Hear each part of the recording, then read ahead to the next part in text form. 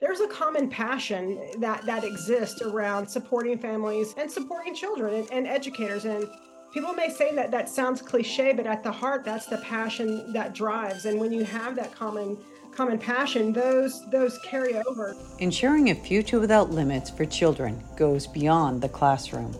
Welcome to the AESD Scoop, a nationally recognized podcast for families, educators, and community members. Listen to the stories of people and communities who are empowering the future generation and our children who are already making a difference in their own ways. Tune in every Wednesday to the AESD Scoop. Welcome back, AESD listeners. This is Betsy Hargrove, Superintendent of Avondale Elementary School District, and we have an amazing guest joining us today who has just done some impactful work with her organization she's currently with, and we have a long history with her in being able to do wonderful, wonderful things for children, specifically here in Avondale and beyond. So, Lori, if you could please introduce yourself. Absolutely. Good afternoon. It's a wonderful, cloudy sort of Monday afternoon. I'm Lori Masor. I have the privilege of being the Director of Early Learning for Read On Arizona, which is our state's collective impact initiative, really focusing on school readiness and improving third grade literacy outcomes. Oh, wonderful, Lori. I would love for you to tell our listeners just a little bit about yourself, your history, how you got to where you are with Read On Arizona, and then really want to dig into the work that you're doing. Absolutely. So just a little bit of background about myself. I'm not an Arizona native, but I might as well be. I've been here for close to 25, 26 years now. I grew up in a military family, which made my way to good old Yuma, Arizona, back in the early to mid 90s, where I ended up graduating from Kofa High School. So I'll say go Kofa Kings for anybody who may be listening who has that connection, and started out in education in early childhood, actually in Yuma, first starting at Arizona Western College before transferring over to Tucson at the University of Arizona. And that's really, Betsy, where my journey in education began. I began with my student teaching at Tucson Unified School District. And I always say I sort of fell into early childhood. People who know that I originally started out, I was older elementary, and that was going to be where my calling was. And my mom reached out to me and said, there's this position at Davis-Monthan Air Force Base, and it's an early childhood. And my first response was to my mom was, I don't do little kids. Oh, no. You should go check it out. And I said, okay, I'll check it out. And that was 2001. And I have never looked back since then on early childhood. You just fell in love. I just fell in love. I was over a decade at Davis-Monthan Air Force Base in the Tucson area.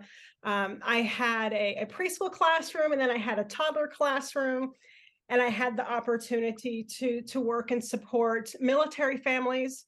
I have at that time, it was an excellent opportunity for my I became a new mom while I was teaching there in the early 2000s, and I just settled into early childhood. And by the time we made it to Phoenix area, I was overseeing my own early childhood center, which I did for roughly 6 or 7 years before making my way to the department. And so Amy Corvo, who was the deputy associate superintendent at the time, took a chance on somebody who was so immersed in military early childhood culture, who really didn't know what per se was happening in the quote unquote civilian sector. And it brought me into the department with excellent mentors who helped to shape sort of my own knowledge and understanding of early childhood beyond Department of Defense, but really just to see, the matrix, so to speak, of how all these pieces came together and how early childhood really supported this continuum beyond kindergarten into, middle school and high school and beyond, and had the opportunity with their guidance and leadership, with Amy Corvo, with Nicole Russell, step into the director position, and then eventually into a deputy associate superintendent position over there. And that was when I initially ran into my colleague and friend, Terry Clark, who is the state literacy director. And for quite some time, we were partners in crime unofficially until we Until you made it official. until we made it official. And so officially came over to Read On to step into the role of the director of early learning. Read On Arizona has just had this, as Terry describes it, this sort of tsunami that's happened with the explosion around supports around early literacy and thinking about those factors that impact school readiness and early literacy. So I came on as part of those capacity building efforts and initiatives in that space, and really thinking about what's happening not only within Arizona, but within communities and Read On communities like Avondale.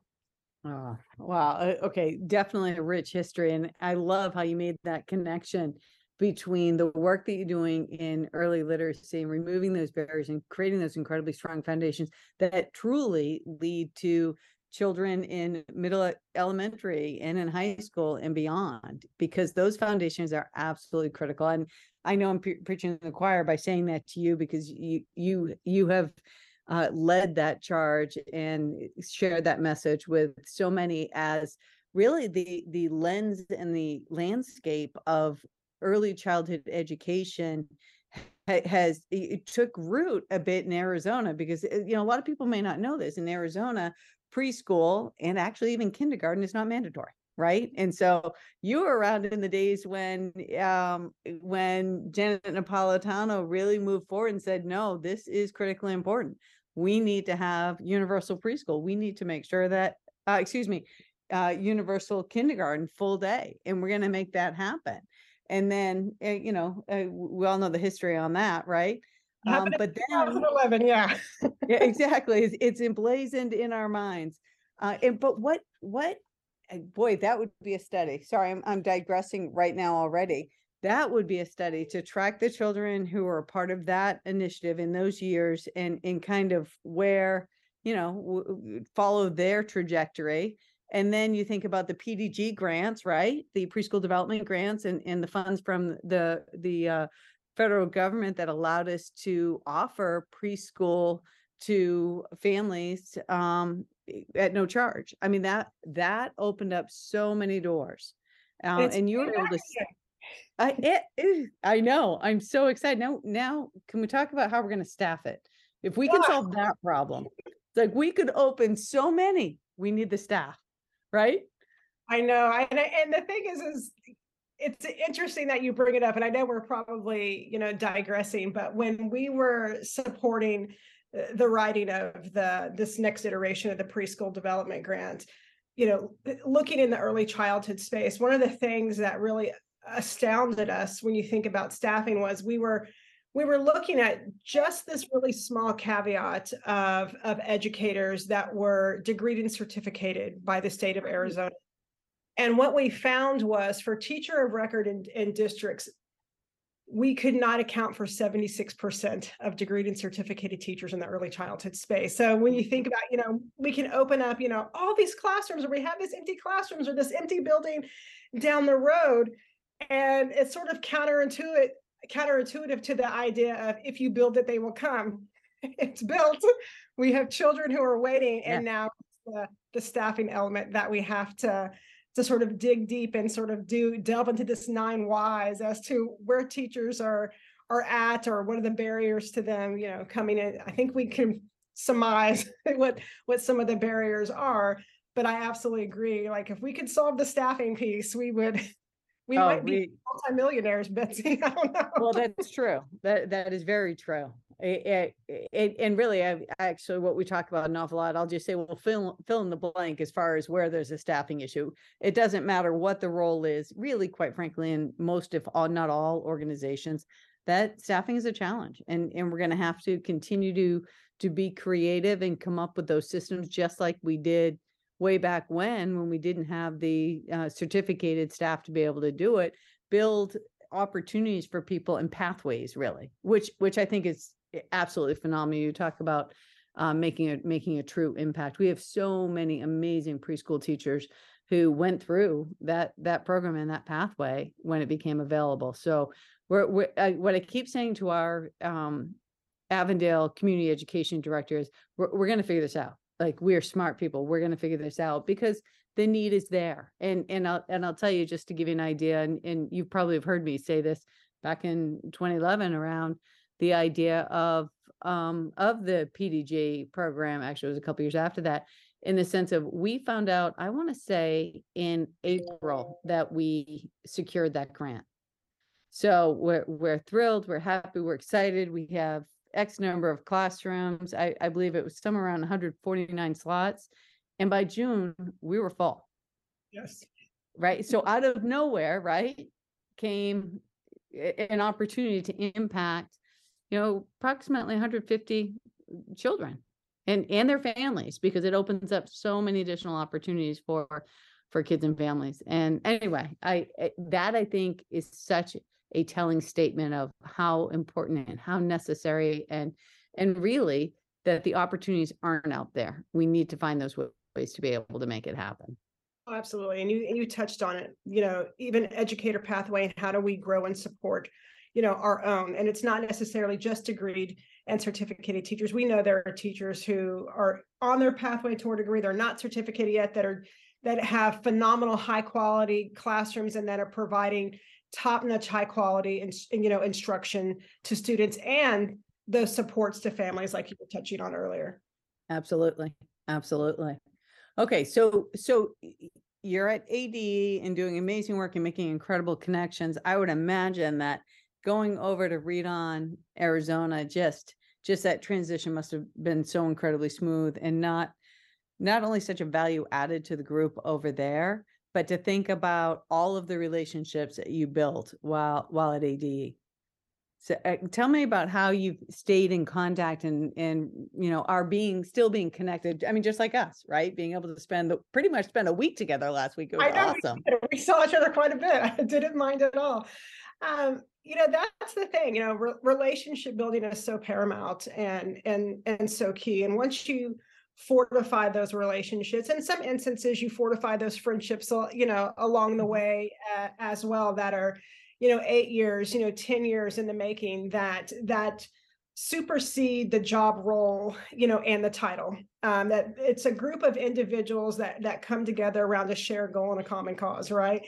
And not just a common cause, but I say a passion, like the individuals I mentioned earlier, my predecessors, Nicole and Amy and Terry Doolin. Like, there's a common passion that exists around supporting families and supporting children and educators. And people may say that sounds cliche, but at the heart, that's the passion that drives. And when you have that common passion, those carry over no matter what your role happens to be. And the great thing about that relationship building that helped that transition be so seamless over to Read On was the rich relationship with Terry as the early literacy director, and really thinking about, I think with Read On Arizona, everyone naturally goes, oh, it's always been about literacy. It's always been about school readiness and early literacy.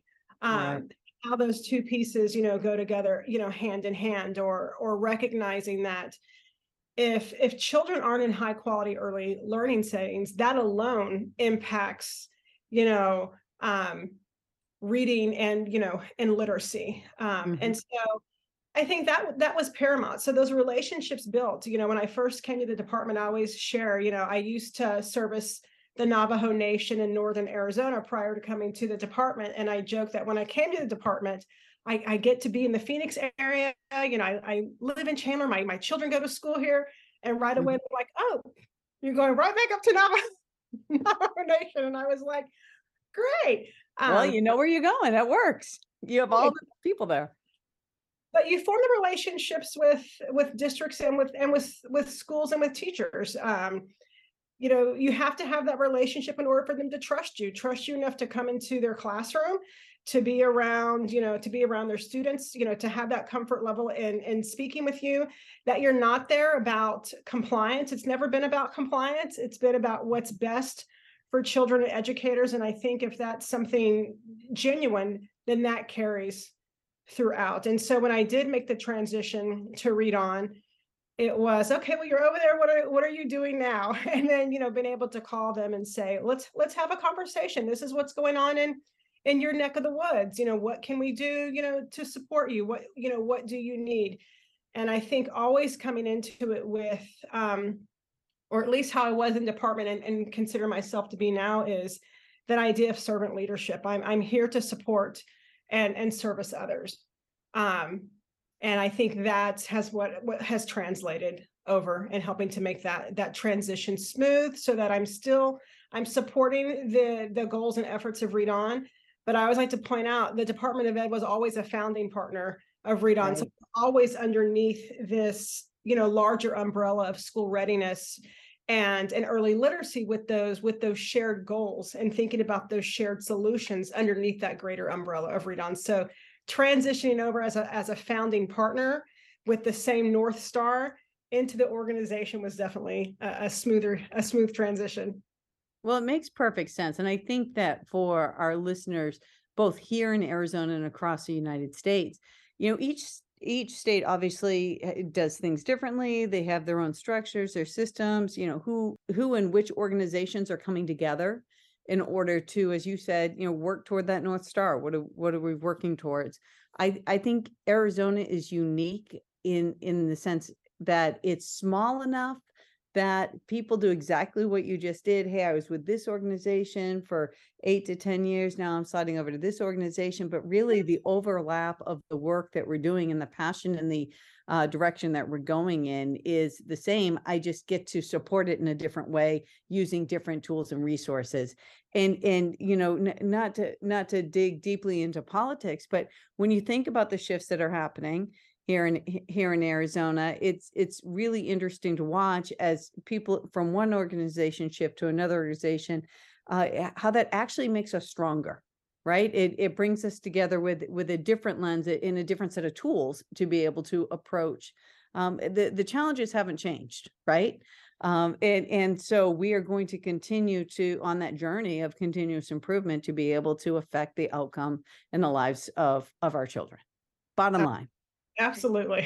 Right. And so I love how you just described that, because as you're describing it, I was envisioning exactly what you're saying. And you being over there, or so-and-so shifting to this organization, really just actually deepens our connection and our opportunities to be able to truly make an impact and truly make change. Like you said, the challenges are going to be the same, and the same people coming together as thought partners, regardless of their role and who's signing their paycheck, so to speak, is we still come together as thought partners to think about shared solutions, and also to have that degree of self-reflection and how we carry the water back to our organization. Like, what does this mean for myself within my own organization, and how I can support this, but then also what does it mean for the collective whole, and how we think about shared solutions together as thought partners. Oh, it makes absolute perfect sense. And I know that you're aware of this, just particularly with our recent work with Avondale's Read On Avondale, or Read On Southwest Valley, in our work with Read On Arizona, very specifically, well, of course, the readiness pieces and the early literacy that we've been so privileged to be a part of, in such a really robust group of people who, as we joke, we're not a think tank, we're a do tank, and that's it is all action. I love actually just the energy in the room. It's very similar to yours. Some here in the room, it's like, okay, well, we can do that. All right, okay, well, yeah, let's do it. Go 1, 2, 3, go. And it's so amazing the opportunities that have come from that kind of that daughter organization of Read On Arizona, and then the layering in of the chronic absenteeism we were able to really dig deeply into last week. I'm so grateful to Helios and West Ed for bringing that, just bubbling that up to the top, and creating an avenue to be able to have that conversation across the state. I thought that was so powerful. I thought it really was. And I thought a great point, that you brought up when we were at the convening, was just how chronic absenteeism can be masked, right? Like by average daily attendance, or people automatically default to thinking about attendance in forms of like truancy and these punitive pieces.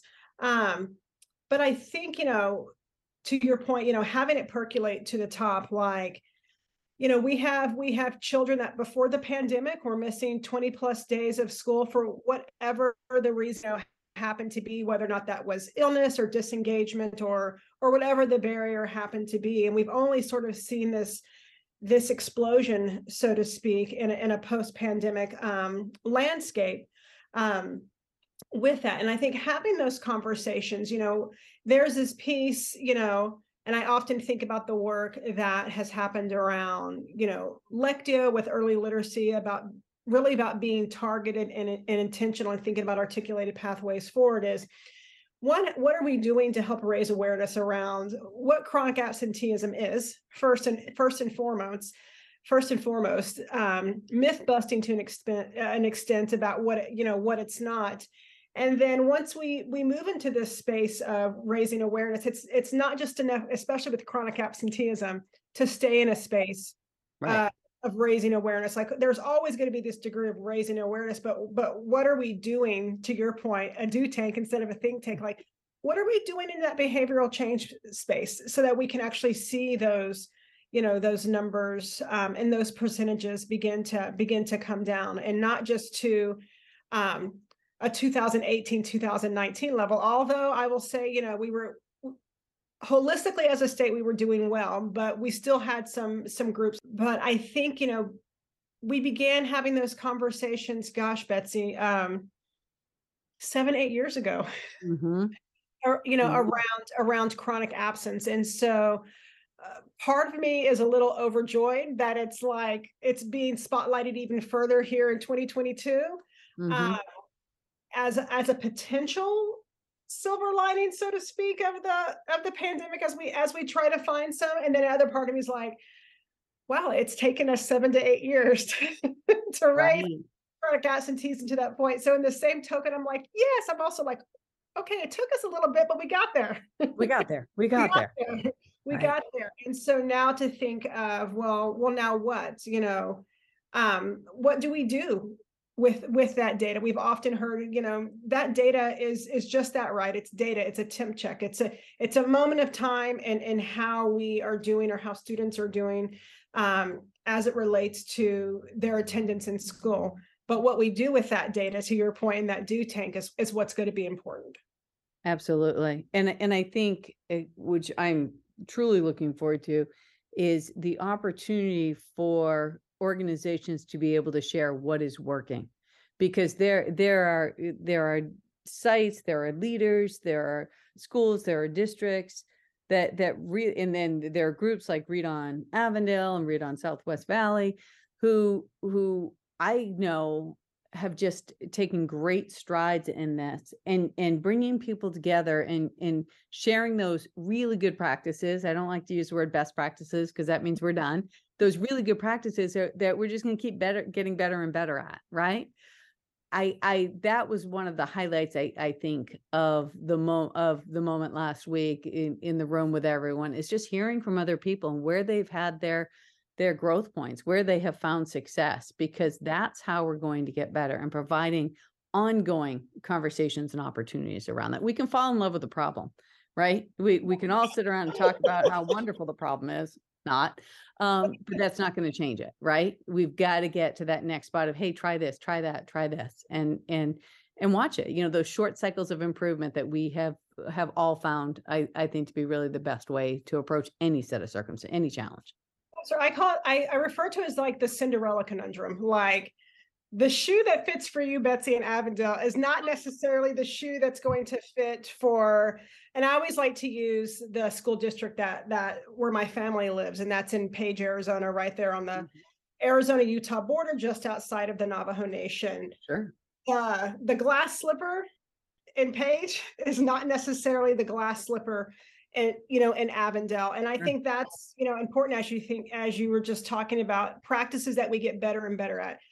Do we know that there are some things that could be, quasi-universal, such as transportation issues?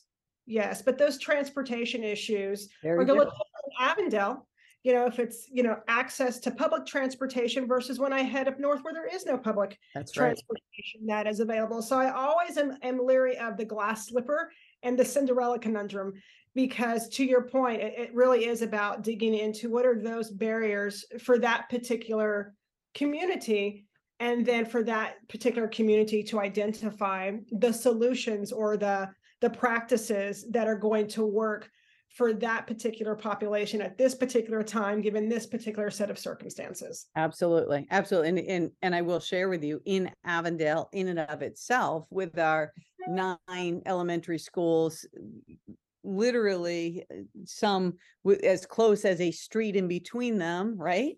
And others 5 miles away, each one of them has their unique community. And each one of them have their own sets of strengths and own sets of areas of refinement. And even a universal approach here wouldn't necessarily fit, because they are unique in and of themselves. So being able to craft those, and as I said, I love the idea of, here's our problem of practice, let's try this and monitor it over 3 weeks to a month. Wrap back around that data, because the data's there. Wrap back around. Are we getting any traction? If not, well, what are we going to tweak? What are we going to do differently? And that, I think, is the difference between, here's the data in July, let's look at that data in next June. There's a huge difference, right? Because guess what? Nothing is going to change in between. So it's the regroup around the data. What did we do? What was the result? What did we do? What was the result? Monitor, adjust, monitor, adjust. Well, Lori, I just have to tell you, I have just so enjoyed reconnecting with you. I love the work that you're doing. I value and appreciate your passion and commitment around our children here in Arizona. And I know that we have great things in front of us. There's a lot coming down, the pipeline when it comes to chronic absenteeism. And I'm excited to see what happens next. There's the chronic absenteeism task force that's going to be coming out this year. That's going to consist of district leadership. We want to have voices from state agencies and community partners to really begin to put those thinking caps on, think about those barriers, think about some of those solutions, think about the guidance that can be provided to school districts, but also to state education agencies. It's like this rushing nesting, Dawn. I like to use analogies if listeners haven't noticed, because when we talk about this, and we talked about this a little bit when we did the morning scoop, right, is that chronic absenteeism is not solely the responsibility of the district. It's not solely the problem of a family. Like, we have to come together as this cohesive unit of partners, of state agencies, of school districts, of families, to tackle it head on. And I know we talked a little bit about Read On in the beginning, and I don't know if we touched on Maplet as this tool and resource for the data that displays that chronic absenteeism data over time and with trends. Mm-hmm. But I will say, that's just that's one point in time. It's a diagnostic, right? It's just the tool. And to your point, we really should be revisiting that. Mm-hmm. And then thinking about where we're at. And I know that we, for those who weren't there for the chronic absenteeism convening, talking about if we've waited the 18 days, we've waited too long, right? So what's happening? Right. What's happening if they've missed, like we talked about, 2 days in the first month? Like, do the math on that.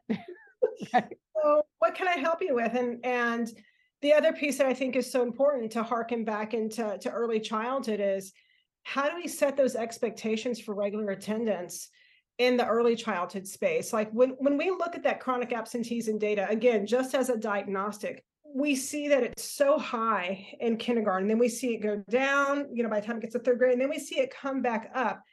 And we see that the kindergarten chronic absenteeism is running neck and neck with 8th grade chronic absenteeism. Mm-hmm. And those are 2 pivotal transition points, from early childhood to kindergarten, and from middle school into high school.